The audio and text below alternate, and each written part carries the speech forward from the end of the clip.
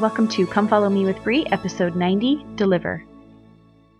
Hello, everyone. I'm so glad you're here. I am excited today. Summer is almost here. My kids get out of school in a couple of days, although you wouldn't know it to look outside because it's been rainy and cold, which I know technically for Utah is a good thing that it's been raining a lot. So I'll try not to complain too much, but I am ready and I am really excited for these summer months. My family and I are especially excited this week to start our miracle jar. If you remember last week, we talked about how the Israelites walked across the River Jordan on dry ground, and they were commanded for each tribe to take a stone from the river to remind them of that miracle and remind their posterity of that miracle. So in our family, we're doing the same thing. Always when we go places, even before this, we always collect rocks because my mom collects rocks. And so we're just a family of rock collectors. And so we have all these rocks. So what we want to do is start to write our own family or individual miracles on them. And we're going to have a big, pretty glass jar that we have set out on our counter, and anyone can put a rock in at any time. And I really think that the Lord is going to bless us for acknowledging and noticing and seeking and expecting miracles. So if you didn't hear that last week, or you forgot about it, or whatever, and you wanted to do it, I'm really excited for any of you guys to join us, because I just think it would be such a sign to the Lord that we believe that He will provide miracles and that we are ready to be grateful and accept them. So if you want to join us, do that. I think it'll be great. Okay, so let's move on to what we are talking about this week. This week is the book of Judges. And at least for me, I hadn't really ever thought about what the term judges means in the Old Testament. I think a lot of us probably think of judges as a political figure, as someone who is judging the people according to the law, because that's the definition that we get in the Book of Mormon. But here in the Old Testament, we see that judges are people who were called of God and served roles as military leaders in a time of crisis when the people were in bondage or in trouble. Essentially, it was a person who was called to deliver the people. And these deliverers rose up as the people went through a pretty predictable cycle, one that we can kind of recognize from the Book of Mormon. At the very beginning of this cycle starts as Joshua dies, and that's how this cycle continues. Each time they have a new judge, a new deliverer, they would stay righteous after they were rescued for a little bit until that judge died. And so this starts when Joshua dies. So they're righteous until Joshua dies, and also all of the priests that were under Joshua. And then they started to have problems and become wicked and worship the gods of the Canaanites, and then they're captured. And after they're captured, of course, that humbles them and they cry to the Lord. And then eventually the Lord raises up a judge to liberate them. And then the people are happy and grateful to the Lord until that judge dies, and then they start the cycle over again. And we see in the first couple of chapters 2 through 4, that this happens over and over and over again. And the book of Judges covers about 200 years of history for the Israelites. So what we have in chapters 2 through 4 is basically just a big slew of these judges, where it just goes through, they're righteous, then they fall away. And anyway, they go through the cycle several times, even in just these first few chapters. In chapter 4, we actually get kind of an exciting judge. She's a woman judge named Deborah. And I'm going to really quickly summarize the judges that we talk about in these chapters. So Deborah and Barak are judges during the same time period.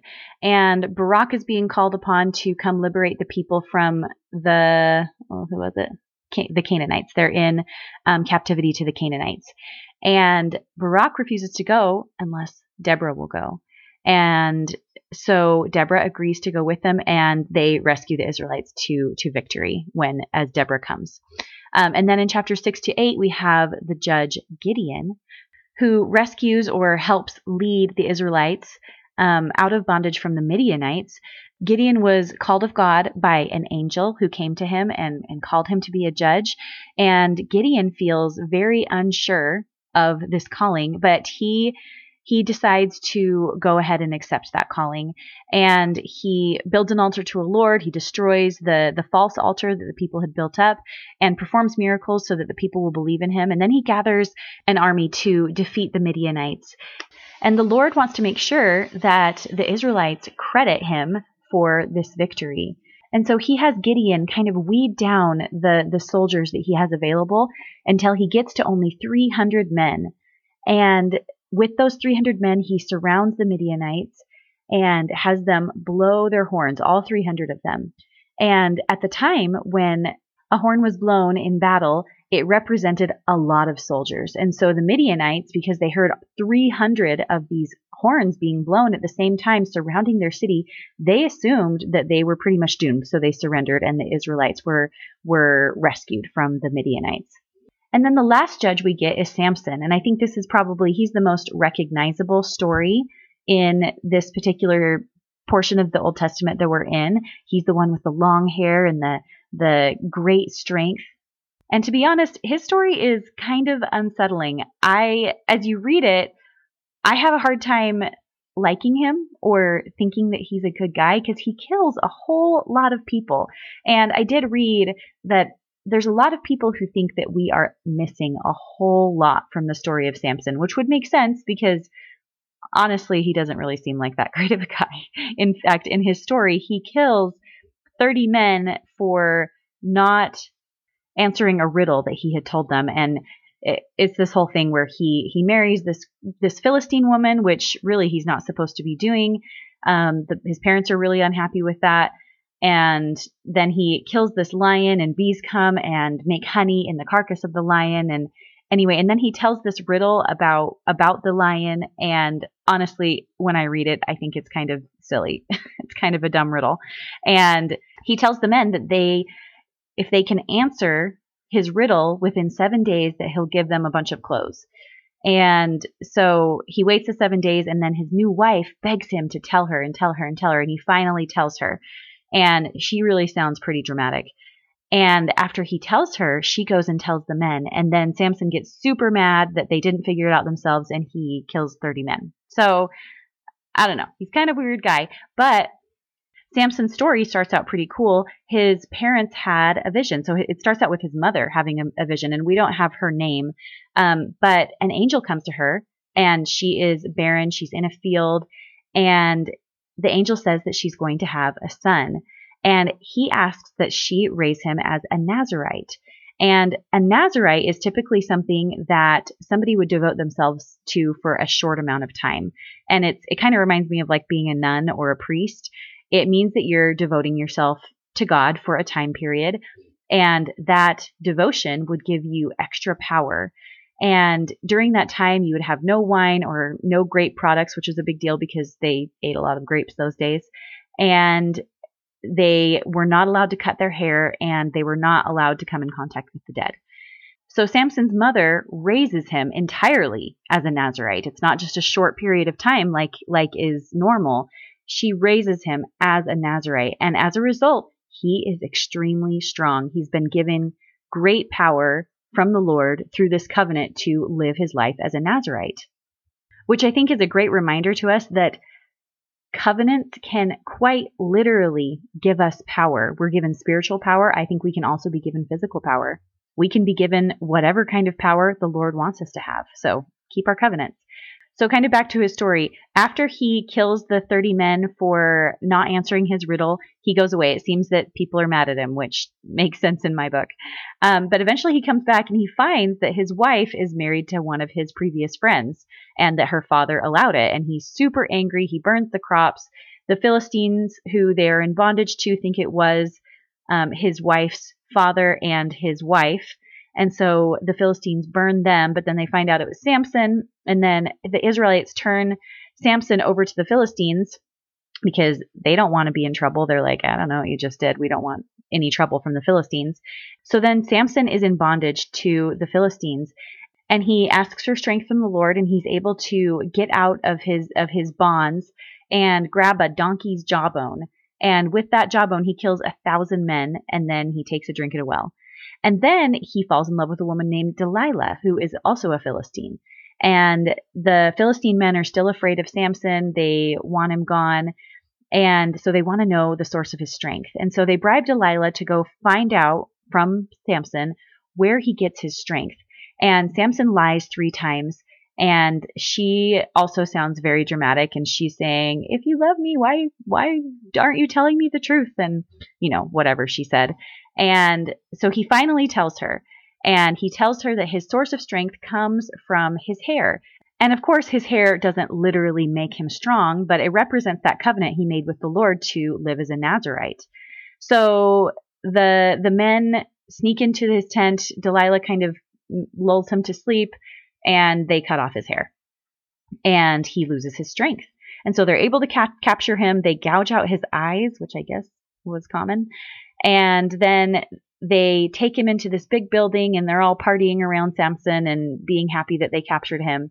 And he calls on the Lord one last time to give him strength. And he asks one of the people that has him captive to help him find a pillar so he can lean, because he's not feeling too great. And he leans on the pillar, and as he's calling on strength from the Lord, he grabs the pillar and he's able to bring the entire building down, and 3,000 Philistines are killed. So, like I said, I think I agree that I think we're missing a lot of Samson's story, because I wouldn't really say it sounds like he much delivered them. I don't know, maybe then the Israelites are then able to go on and defeat the Philistines because Samson has made such a huge dent in them. I don't know. It seems like we're missing a lot of his story. Something else to keep in mind as we're reading about these judges is that when it's talking about the Israelites in bondage to the Philistines or the Midianites, it's not actually generally talking about the entirety of the Israelites being in bondage. When they got to the promised land, they divided into different tribes and groups. And so whenever they're talking, the scriptures are talking about them being in bondage, it's these little subsections of the Israelites that went into bondage to another people. Okay, so this is what we're going to talk about this week. We're going to talk about the cycle that the Israelites are going through. They're going through this kind of pride cycle where they start out righteous, they get wicked, they go into captivity, they cry to the Lord, they're humbled, and then they are delivered by a judge.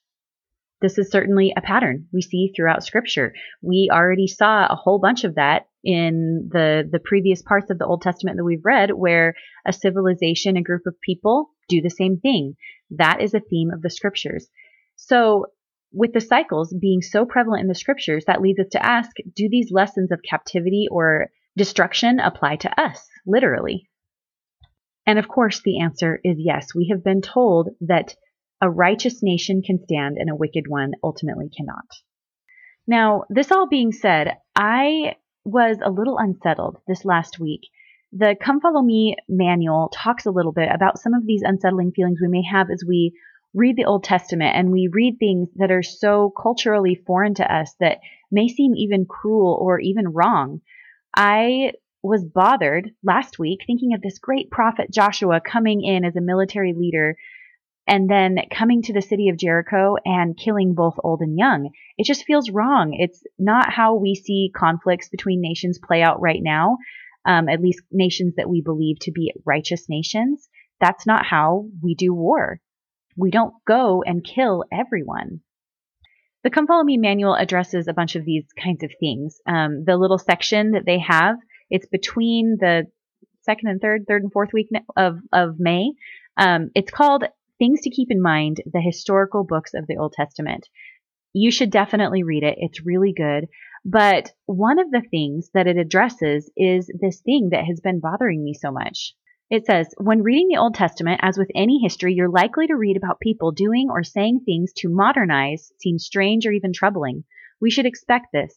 Old Testament writers saw the world from a perspective that was, in some ways, quite different from ours. Violence, ethnic relations, and the roles of women are just some of the issues that ancient writers might have seen differently than we do today. So what should we do when we come across passages in the scriptures that seem troubling? First, it might help to consider each passage in a broader context. How does this fit in God's plan of salvation? How does it fit with what you know about the nature of Heavenly Father and Jesus Christ? How does it fit with revealed truths in other scriptures and with the teachings of living prophets? And how does it fit with the whisperings of the Spirit in your own heart and mind?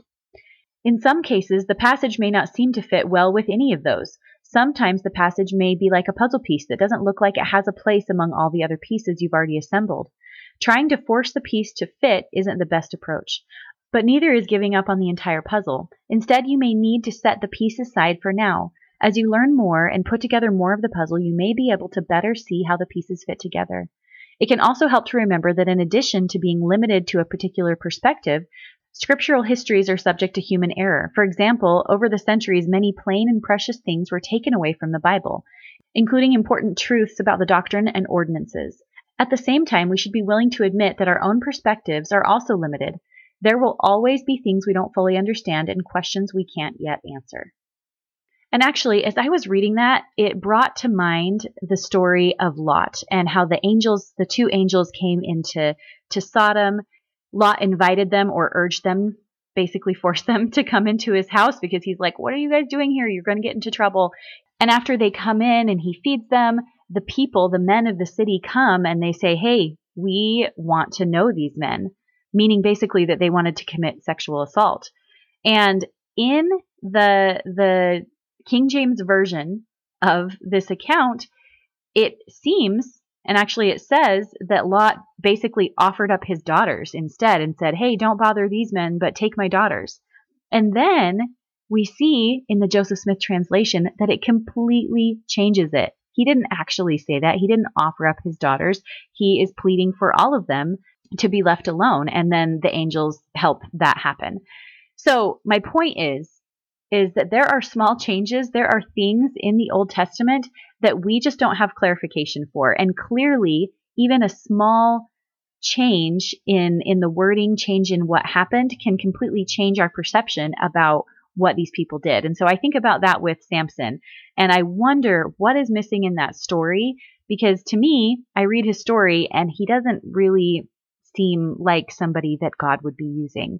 But we very well could be missing some important details that would make him seem a little better in our eyes. Or maybe not.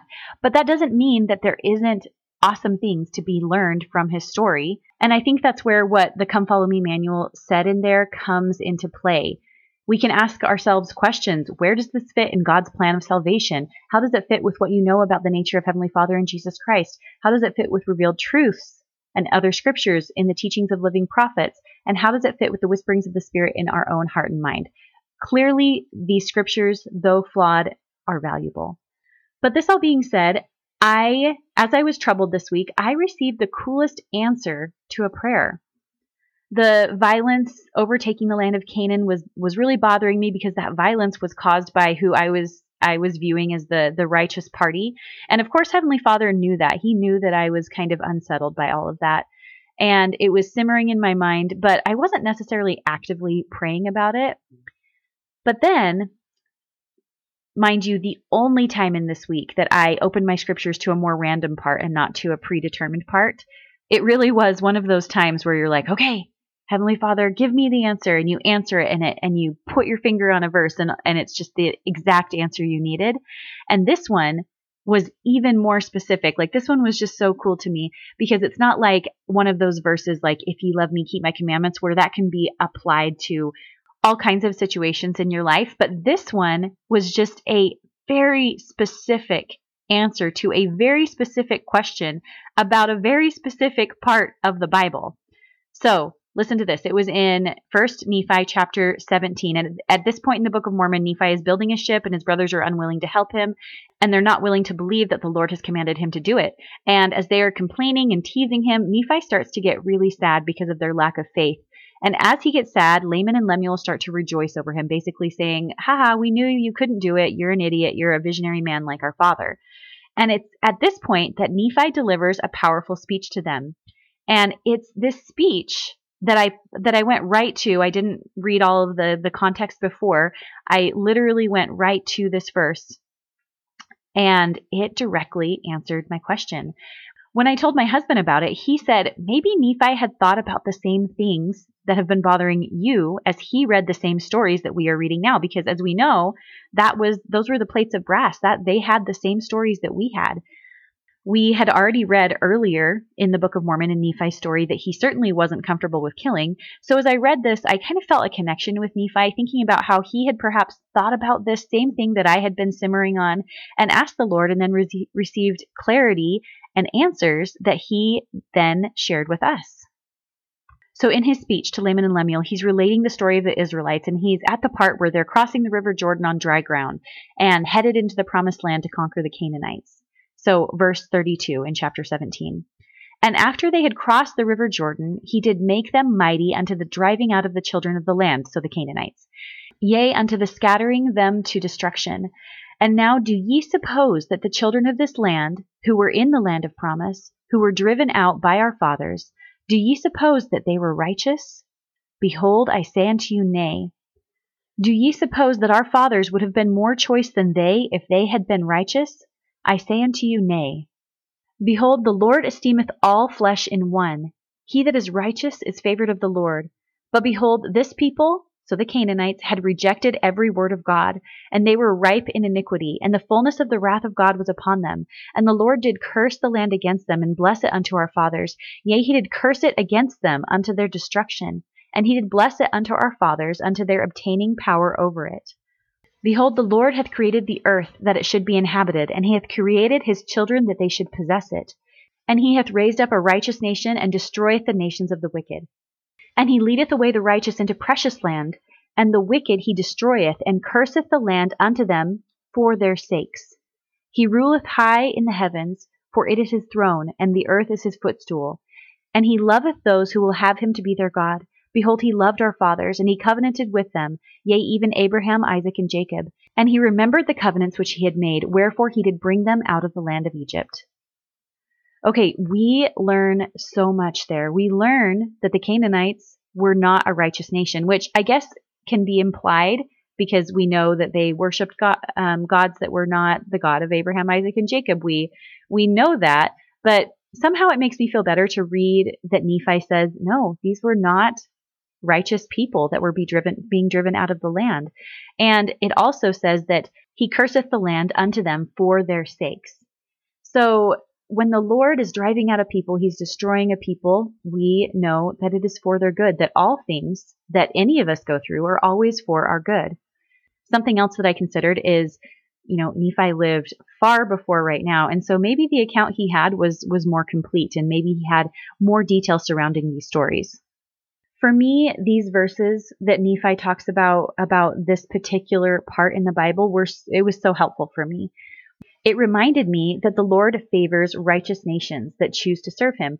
We learn a lot in the Book of Mormon and the Bible and the Doctrine and Covenants that the Lord uses captivity or chastisement or destruction of a nation as a mercy. Captivity and trials as a way to humble them, or destruction ultimately as a way to ensure that they won't be held even further accountable for more and more sin, and that future generations won't be held to that either. And that sometimes can be a hard thing to wrap your brain around when all we have available to us in our minds is the here and now. And it's hard to imagine that it's a greater mercy for the Lord to end our mortal journey rather than allow us to continue to destroy ourselves spiritually. But we know that spiritual death is worse than physical death. It is more permanent. It is definitely permanent, not more permanent. It's entirely more permanent than physical death, because we'll all be resurrected. So in this book of Judges that we're studying this week, we aren't seeing the entire destruction of a people. We are seeing the consequence of sin. We're seeing the Lord try them so that he can humble them so that they can come back to him. So again, to ask ourselves, these cycles are so prevalent in the scriptures that it leads us to ask, do these lessons of captivity or destruction apply literally to us as well? For those of us that live in the United States, we have enjoyed the longest standing constitution that the world has ever had. The average constitution in the world stands for about 17 years. The United States Constitution has lasted for 235 years. Incredible, right? Dallin H. Oakes said, the United States Constitution is unique because God revealed that he established it for the rights and protection of all flesh. God has given his children moral agency, the power to decide and to act. The most desirable condition for the exercise of that agency is maximum freedom for men and women to act according to their individual choices. It's through the formation of the Constitution that the fullness of the gospel was able to be revealed. The restoration of the gospel has been able to get to the point that it is now. And the Lord created those conditions for that to happen. And since the United States Constitution was inspired of God, democracies all over the world have given people enormous freedom to use their agency to choose good or evil. Just by reading the scriptures, we know that people have always been able to choose between the two. But this special opportunity during this very special period of time before the Lord returns has given us the opportunity to live with a degree of freedom that also gives us more accountability. We have liberal access not only to the fullness of the gospel, but just information in general, the freedom to seek and pursue and choose pretty much whatever we want.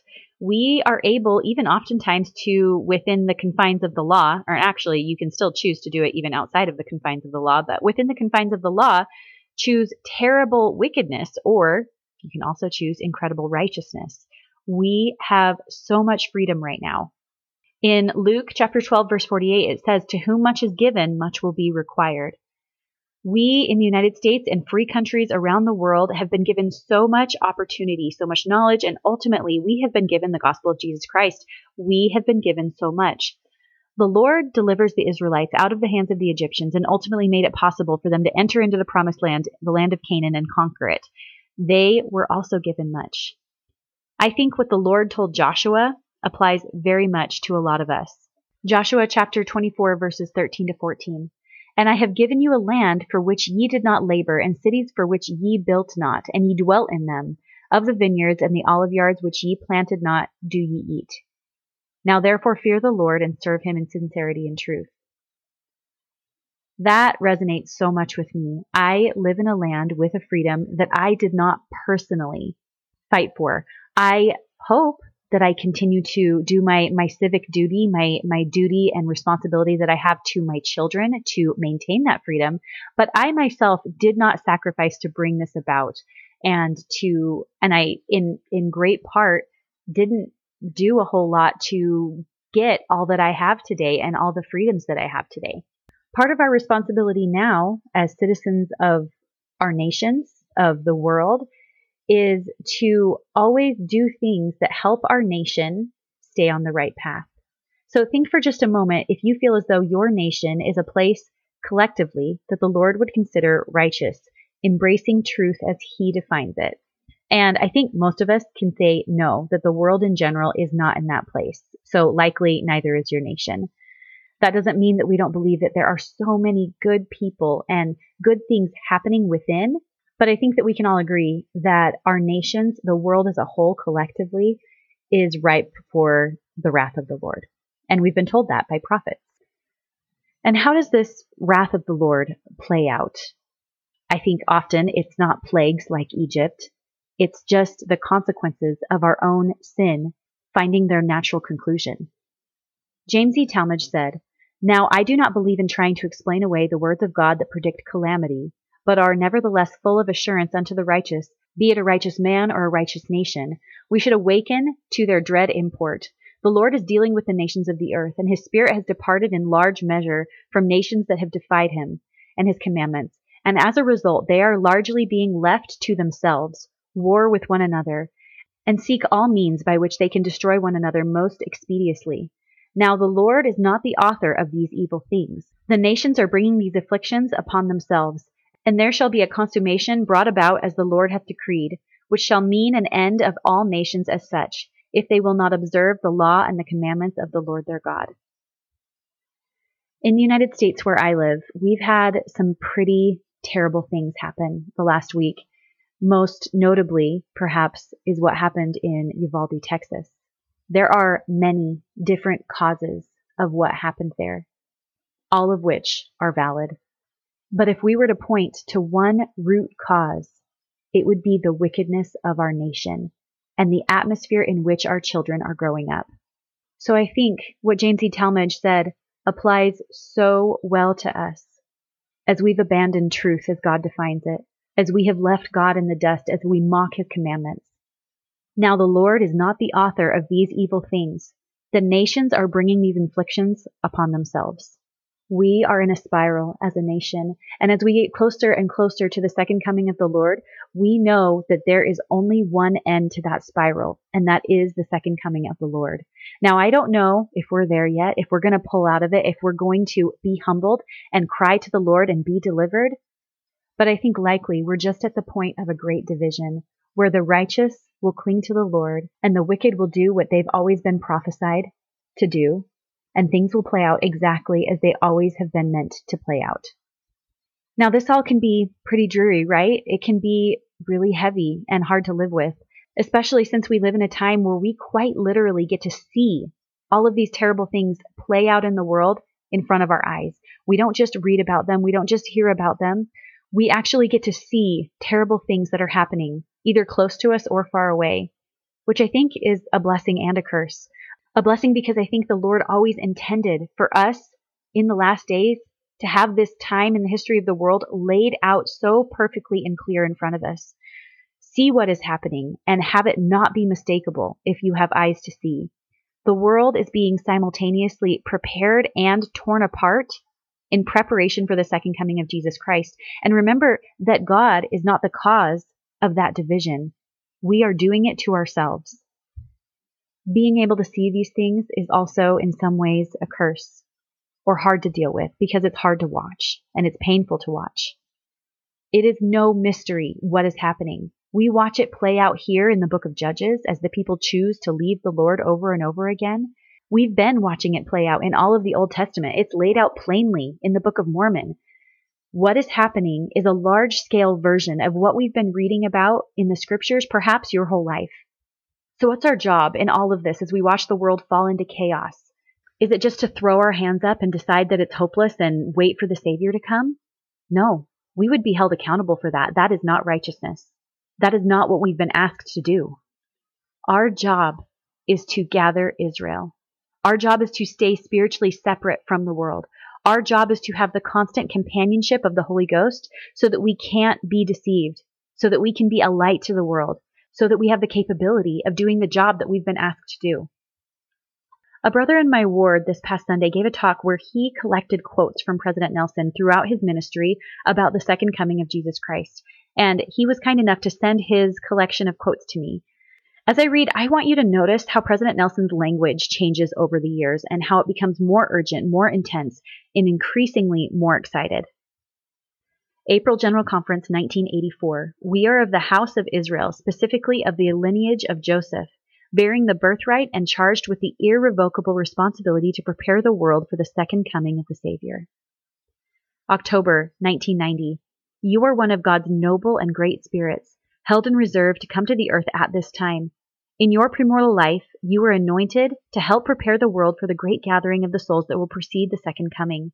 You are one of a covenant people. You are an heir to the promise that all the earth will be blessed by the seed of Abraham, and that God's covenant with Abraham will be fulfilled through his lineage in these latter days.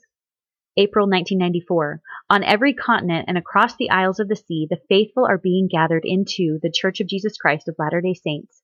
Differences in cultural background, language, gender, and facial features fade into insignificance as members lose themselves in service to their beloved Savior. Paul's declaration is being fulfilled. As many of you as have been baptized unto Christ have put on Christ. April 1995.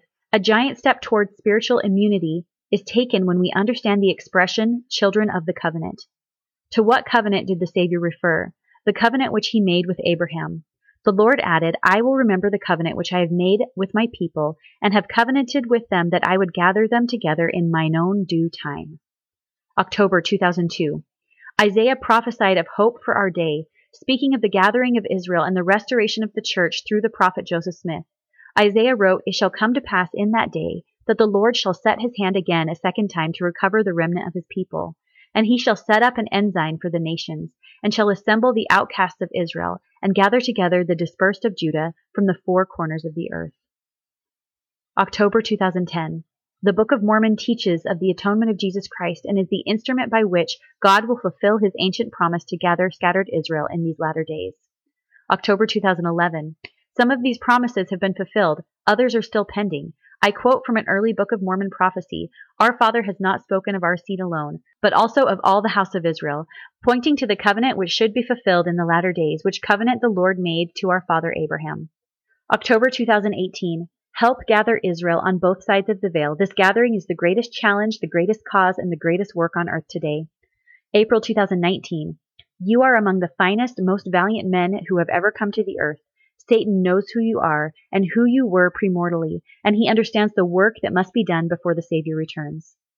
October 2020.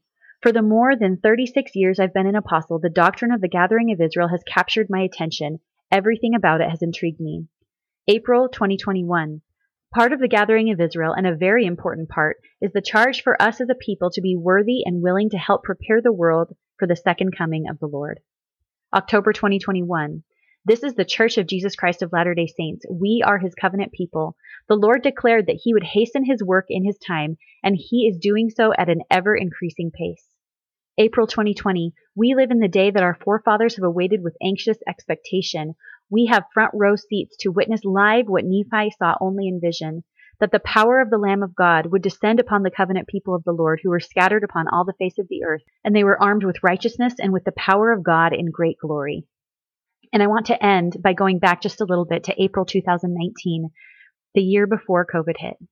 I plead with you who have distanced yourself from the church, and with you who have not really sought yet, to know that the Savior's church has been restored. Do the spiritual work to find out for yourselves, and please do it now. Time is running out. I try not to be discouraged by the state of the world as we experience this final spiral away from the Lord. Remember that Paul was martyred while still declaring that he was joyful because of the gospel of Jesus Christ. Philippians chapter 2, verse 17. Yea, and if I be offered upon the sacrifice and service of your faith, I joy and rejoice with you all. If Paul can rejoice, so can we. We are commanded to be of good cheer even when things are hard, even when our circumstances are tragic. Because Nephi saw us in vision, a vision that is now your reality. And it came to pass that I, Nephi, beheld the power of the Lamb of God, that it descended upon the saints of the church of the Lamb, and upon the covenant people of the Lord, who were scattered upon all the face of the earth. And they were armed with righteousness and with power of God in great glory. Let's not be like the Israelites, being pulled every which way, allowing ourselves individually to be led into these dangerous cycles. As we base our faith and our lives upon Jesus Christ, as we remember that it is upon the rock of our Redeemer, who is Christ, the Son of God, that we must build our foundation, a foundation whereon, if we build, we cannot fall.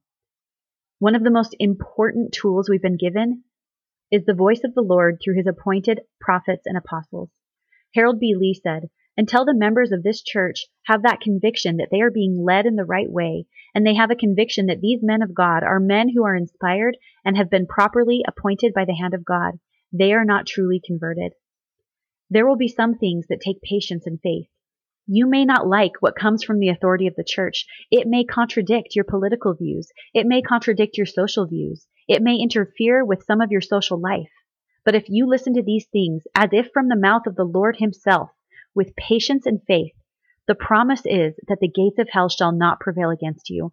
Yea, and the Lord will disperse the powers of darkness from before you, and cause the heavens to shake for your good and for his name's glory. And I say these things in the name of Jesus Christ.